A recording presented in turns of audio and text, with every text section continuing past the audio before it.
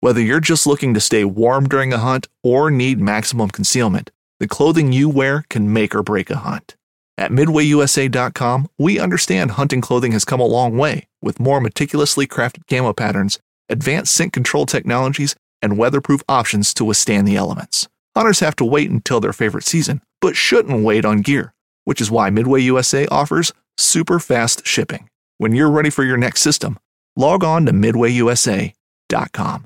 Hunting boots are a critical component of any successful hunt. Whether walking a short distance to your blind or trudging miles through rugged terrain, your feet are carrying the load. Without the right boots, you could give up early and lose out on that trophy just over the ridge. At Midway USA, we make selecting boots for your next hunt easier. With just a few clicks of a mouse, you can decide on what's important, like waterproofing, insulation, size, width, and savings. For just about everything for shooting, hunting, and the outdoors, check out MidwayUSA.com.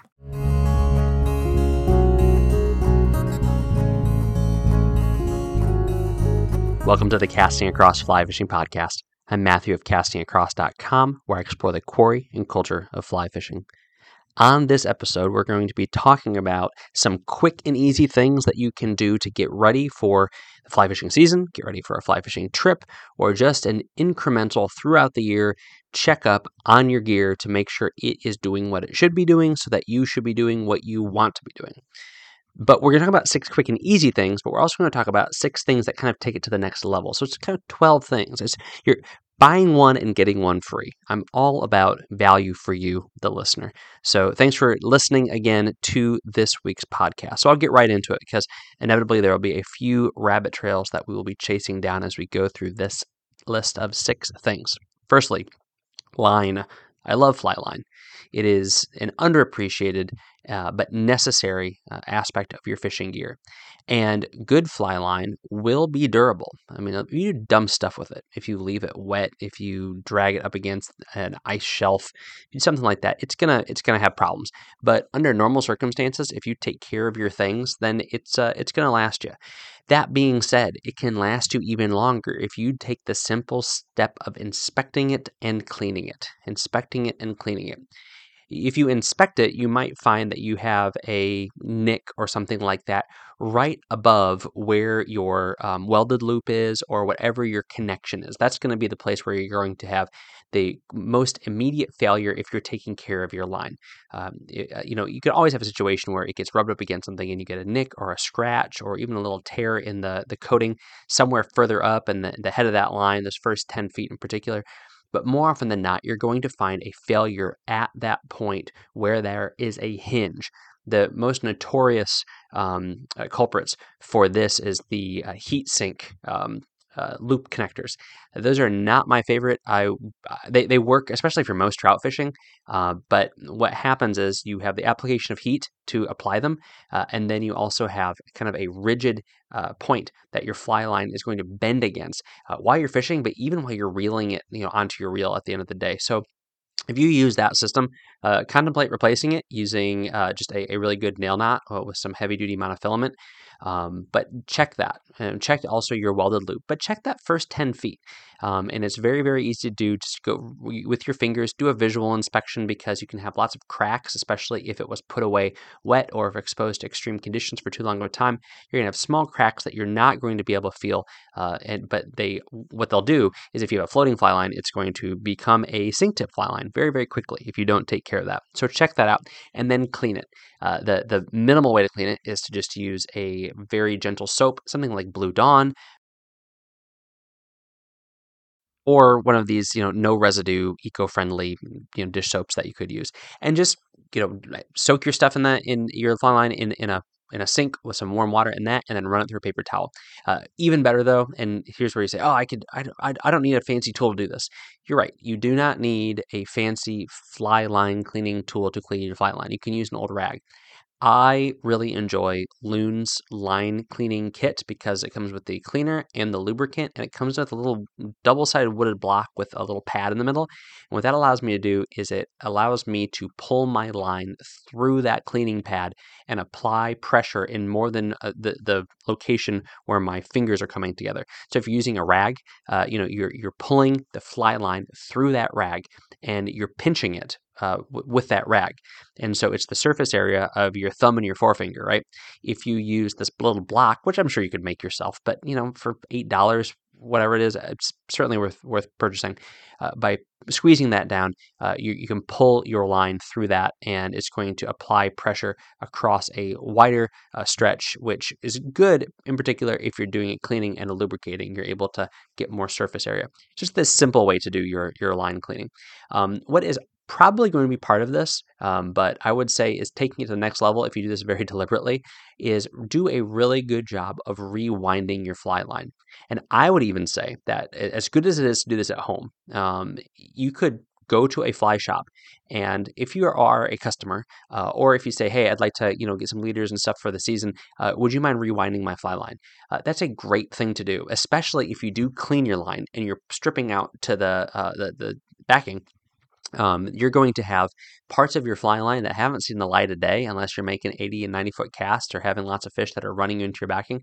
And so you're not going to get that nice, tight, wrapped line for that first 40 feet, 50 feet of your fly line that you are going to want stacked in there nice and good little circles of line next to one another. So if you go to a fly shop, they can do that for you. They can pull it off onto a separate spool on their line winder and then put it back on a nice tight coils. So that is something that it would be kind of that second step in taking care of your line. But if you're going through all of that work of pulling your line out and cleaning it, and you don't have some sort of mechanism or some sort of strategy for doing that yourself very well, then go into a fly shop and reel it all back in there to clean it, and then have them zip it on there. But make sure you patronize them while they do that for you. So that's the line. The second thing is your reel. If you're messing with your fly line, you're going to be messing with your reel. So rinse the thing out. Look in it, rinse it out, see if there's any debris, see if there's anything that's up against the gears, if it's a click pawl reel, or the gears and the drag system, if it is a disc drag reel. And this is a very important thing. I mean, if you get a little bit of grit in those gears, it's going to cause problems. They could seize up in a worst case scenario. It can cause rust or corrosion, and it can also just lead to it not running smoothly. Inspect your springs, especially if you're using a click pawl reel. If something seems like it is getting bent, if it is getting worn, then those are things that are super easy to replace and repair. You can call up your manufacturer. And the last time that I did it, I think I spent $8 for a whole click pawl assembly to go and replace it on the inside of the body of my reel. And so it's very, very simple to do and very easy, and it's better to do now than when you're out on the stream. So that's the easy way to look at it. Just rinse it out, make sure it's clean. If you know your way around a reel, or if you're mechanically inclined, take apart some of the simpler components and look underneath them. This is true especially with a click pawl reel, where you have gears and you have springs. If you're able to remove them carefully, keeping them where they're supposed to be and knowing where all the screws go and everything's orientation, then you're able to clean underneath these things. You'd just be so surprised at how much grit and how much nastiness gets into small places when you're on a trout stream. The very same thing that make a trout stream healthy, having a lot of stuff in the water, not just bugs, but also the stuff bugs live in. And it's little silt and things like that, rocks, twigs, leaves. It gets into the weirdest places. I'm always just so shocked when I clean a reel, or like when I clean a shotgun that I've been out in the woods and the water with, how deep into the machining of this, the parts of these pieces of equipment, bits of leaf and stick get. And so cleaning that out on the front end is always better than having it cause a problem. So how do you take it to the next level? The next step would be lubricate it. Most reels these days are going to be sealed drags, especially your big saltwater reels. And so they're not going to need a lot of lubrication, but there's still points on that reel where you can add lubrication. Very, very gentle oils and lubricants are going to be the recommended things that go into lubricating a reel. So check your instruction manual, open that thing up. If you don't have the physical copy of it anymore, hop online and see what is recommended and where the points of lubrication are required. And if you can't find that, or it seems confusing, call up that company and say, hey, how should I take care of this? And they could give you that information. It's a small investment, both in time and in purchasing, but if you like the way a brand new reel feels, you can probably get your reel feeling that way, assuming you haven't dropped it or you haven't caused some sort of major trauma to it, by cleaning it, by doing a good deep clean, and then by lubricating it. All right. So we have line maintenance, real maintenance. The third thing is wader maintenance. Now, this one is very simple, and I have a lot of wader content in the back of my mind because this is one of those things it blows my mind that people go through waders as fast as they do. Maybe I just pussyfoot around the stream bank and I don't do the kind of things that most folks do, but maybe I take care of my gear a little bit better than a lot of people do. But I'm sure the wader companies are more than happy for you to buy a new pair of waders every 2 years. But the easiest thing to do, if you haven't been fishing in a few months, or if you have multiple pairs of waders and you fish maybe with one in this season, another one in that season, is just check for rot. Just inspect it, a visual inspection along the seams. You might have taped seams and the tape might be fraying. You might have belt loops, or you might have the stitching on your waders. Just look at that real fast. Those are quick and easy things to do, where if you notice it now, then you're not going to exacerbate the problem by walking in them and cinching up your belt real quick. But looking at them now and just adding a little bit of like UV epoxy that's made for waders, or a patch that came with your waders now on the front end, when you're seeing that problem start to develop, when you're seeing that fraying, you can completely eliminate in most cases, and certainly mitigate a lot of the problems that are going to happen to waders as you continue to use them where there's their stress points. But the other place that I would say, the two places are down by the booty, the neoprene boot on your wader.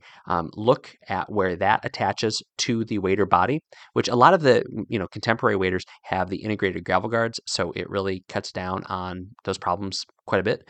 But look at that spot, see if there is any wear on that, see if the taping that's there, is there any problems, see if there's any cracking in the neoprene. But then also just look around your foot on your wading booty. Look at your heel to see if there's wear, and look around your foot. Just like you have a pair of socks that wears out in your heel, maybe wears out in your toe, depending on how you step and how you walk. Look at those same places on your wading booty. You want to figure that out now rather than later. Now, if the neoprene fails, you're not going to have a lot of DIY solutions, at least none that I've found that are super efficient or comfortable. That might require sending it back to the manufacturer. But if you can figure that out now on the front end, again, you can take care of it a little bit faster. If you want to take it to the next level, you want to do the next level of gear prep, then take that pair of waders into the shower with you. Don't wear them in the shower. That's weird. And fill them up with water don't fill up with water. Fill your tub up with water and then, put some soap in there, and then allow your waders to kind of have some air in them. So I stand them up like there's a person in them, an imaginary person in them, kind of flop them around so that some air gets in the legs and the body, and then cinch it around where your armpits would be. So cinch around the chest and put it in in that soapy water, and then kind of squeeze and move your legs up, your arms up and down the legs of your waders. It's very cumbersome to think about that and say it. And if you get any bubbles that are forming from the air coming out, you might find a pinprick in those waders. And what you're also doing at that point is cleaning your waders, which is another way to keep them working well. There's no place for abrasives to hide if you have a clean pair of waders. So that is your quick wader checkup. Fourthly is boots. So you got your waders and you also have your boots. The easiest thing to do here is check your laces and check your soles. There are few things that can be more infuriating than a broken wader lace, or if you have a BOA system, a broken BOA system. Look at those things now. Take your laces off of your wading boots and do a quick inspection. Is there a knot in them at a weird place? Are they starting to fray? You have those, I don't know the fancy word for them, but where they have the heat shrunk plastic on the end of your boot laces, is that come apart? And if that comes apart and it gets wet and it gets frayed, it's really awkward to try to re-string that through your waders, especially if you have normal eyelets. A lot of waders, at least up until you get to your like the top of your forefoot, are going to have the rings, but then some of them still have the normal eyelets like you have in sneakers once it gets up past your ankle. And those are terrible to have to thread a fraying lace through. So a pair of boot laces is $5. So find that out now, replace them. And then also, I would say look at your soles. Look at the sole it's important to look at your sole, right? Anyway, look at the sole of your boot and see if it is wearing in any place, if it's coming apart. That's another just, easy fix. Add a little bit of epoxy or glue in that spot, and you're probably good to go for another few months or until you find a new pair of wading boots that are on sale. The next level thing for wading boots is kind of a thorough cleaning. And I think the most important thing with this is, one, you look at the places where grit can hide. So you look at seams, you look at eyelets that are used for drainage, little ports, look at those places, and then take the insole out of your wading boot. I've had insoles that start to slide on me, and the reason for that is there's all that grit as you're wading. Even if you have gravel guards in, you're going to get little microscopic grit that gets into those wading boots, and that accumulates, and so you basically have this fine particulate pile that starts sliding around inside of your wading boot. That will cause some of that wear and tear on that neoprene bootie, as I talked about earlier, but will also cause the edges of your insole to start to be filed down, and then that will move around and that will become loose, and it's not going to be where it's supposed to be. So it can be, best case scenario, a nuisance. Worst case scenario, it can cause wear and tear on the inside of your wading boot and on the inside of the outside of your wading bootie. So you just got to take it apart, clean it, rinse it out. You'll be shocked at how much stuff is hiding underneath your wading boot, especially if you fish someplace that has a lot of dissolved stuff floating about in the water. Okay, so we've gone through line, through the reel, through the waders, the boots, now flies. This is a wonderful thing to do. The easiest thing you can do is look around your gear. If you didn't do a great job putting away your gear at the end of the season, or you're just kind of in this constant state of fishing with different packs, different fly boxes, and different sets of waders, and you've got flies in your hat, and you have flies on your dashboard, and you have flies at your fly tying bench that you've tied but you haven't put in your box yet, and there's just flies everywhere. Now is the time to get them all into one place. Get them all into one place. And something I've said before, and this is certainly not revolutionary, nor is it that big of a deal, but I like to take those flies, and after the season goes on, that becomes my fly box. The stuff that I find stuck to my little fly trap fly holder on the outside of my pack, the stuff that I find kind of thrown loosely into my boxes because I'm using it all the time, the stuff that I find in the back of my car because it's what I'm snipping off as I get off the water, those flies go into a fly box, and that is my primary fly box. That's the box I'm going to go to more often than not. So now's the time to go through your gear, go find all of those loose flies, find all those random flies that are spread out all over the place. The last thing you want is to be looking for a particular fly, or 3 or 4 of those patterns, and not know where they are. So now's the time to do that and go through all of those things. The other thing that I don't do enough myself, but I would encourage you to do if you have more time, if you wanted to ratchet this up a little bit as far as really being prepared for the season or being prepared for the next stage in the season, is just organize your flies. Stuff gets put in the wrong place in the heat of watching a trout rise. Stuff gets put in the wrong place when you're thinking, okay, I'm going to leave this dropper on this dry fly, but I'm going to put it back in this box. And so now you have the wrong kind of fly in the wrong box.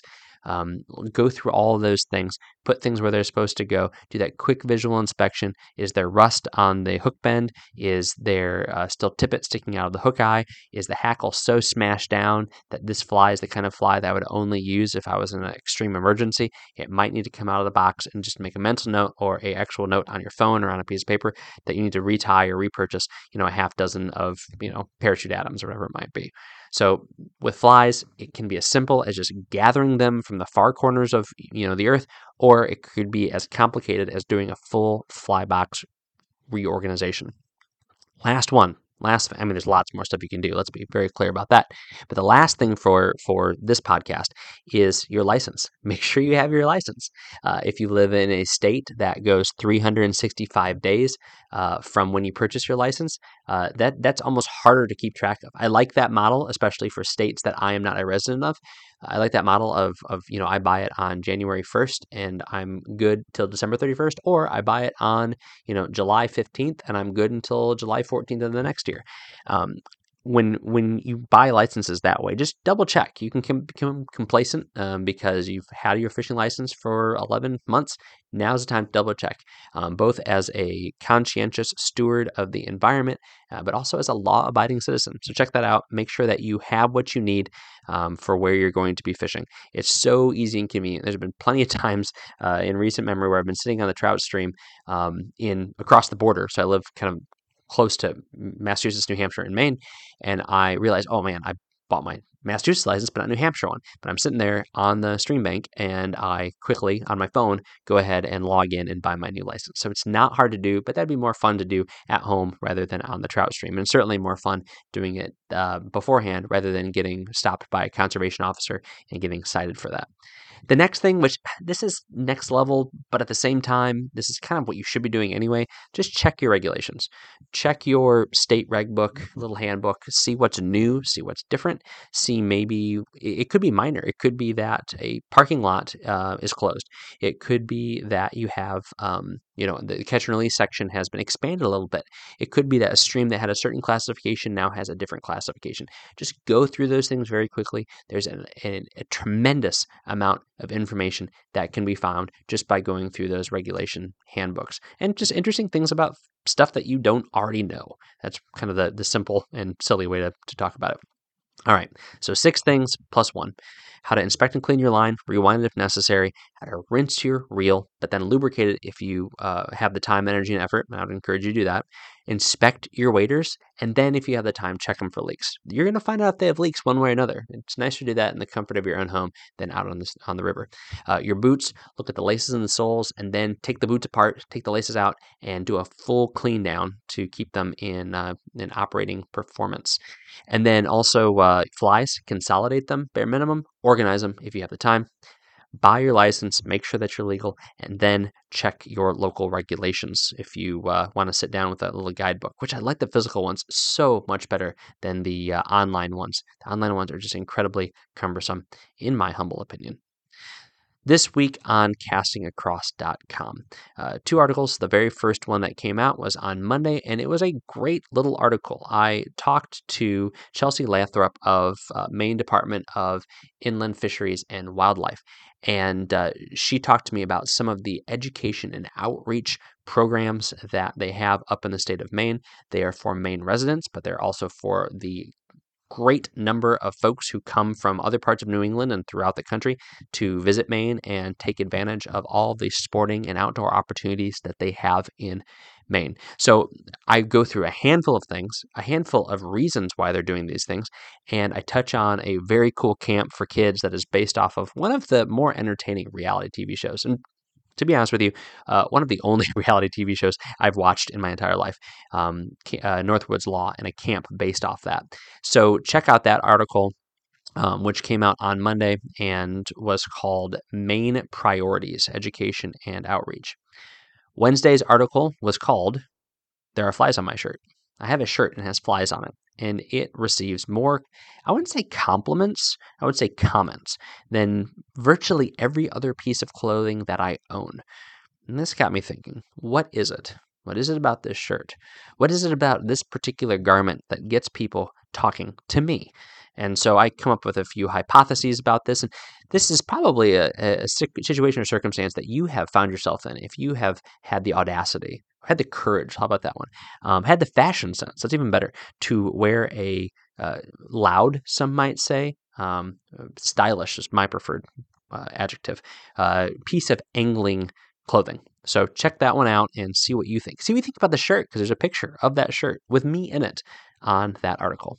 This week's recommendation on the podcast is something I mentioned earlier in the show, and it is Loon's line cleaning tool. It's a $9 little wooden block with a pad in the middle of it that allows you to clean your stuff. It's just a little sheepskin cleaning pad. You can clean it. It's and you can use it over and over and over again. But it's a great way to clean your line. But along with that, Loon has a suite of different fly cleaning gels, lubricants, things like that. There's their fly line cleaner, which cleans line. There's a line speed, which it cleans line as well as condition and lubricate the line. This one's great because this one is thick and it will fill in cracks. It's not going to be the solution to a very significantly damaged fly line, but it will fill in those micro cracks. There's another one called Streamline. This is a lubricant and a floatant. So this is a great thing if you have an older line and it's starting to dip on the end of it where you want that best floating for the drive-up presentations. It's a little bit looser than the Line Speed gel, but it's an excellent product to have on hand. There's also one more that's called Sink Fast, which is a spray, and you put it on sinking lines, and it is going to improve the performance of the sinking fly line, as well as lubricate your line. So very simple things. Every one of those products was between like $6 and $9. You can throw them in your pack. You can have them on your desk at home or in your workbench. You can even get a kit with the Line Speed, which is my favorite line lubricant, as well as the line cleaning tool together. So I'll put a link to all of Loon's line care products on the show notes for this podcast page over at castingacross.com. Thanks for listening to the Casting Across Fly Fishing Podcast. Please subscribe on your favorite podcast app and rate the podcast on iTunes. Then head over to castingacross.com for 3 posts a week on the people, places, and things that go into the pursuit of fish.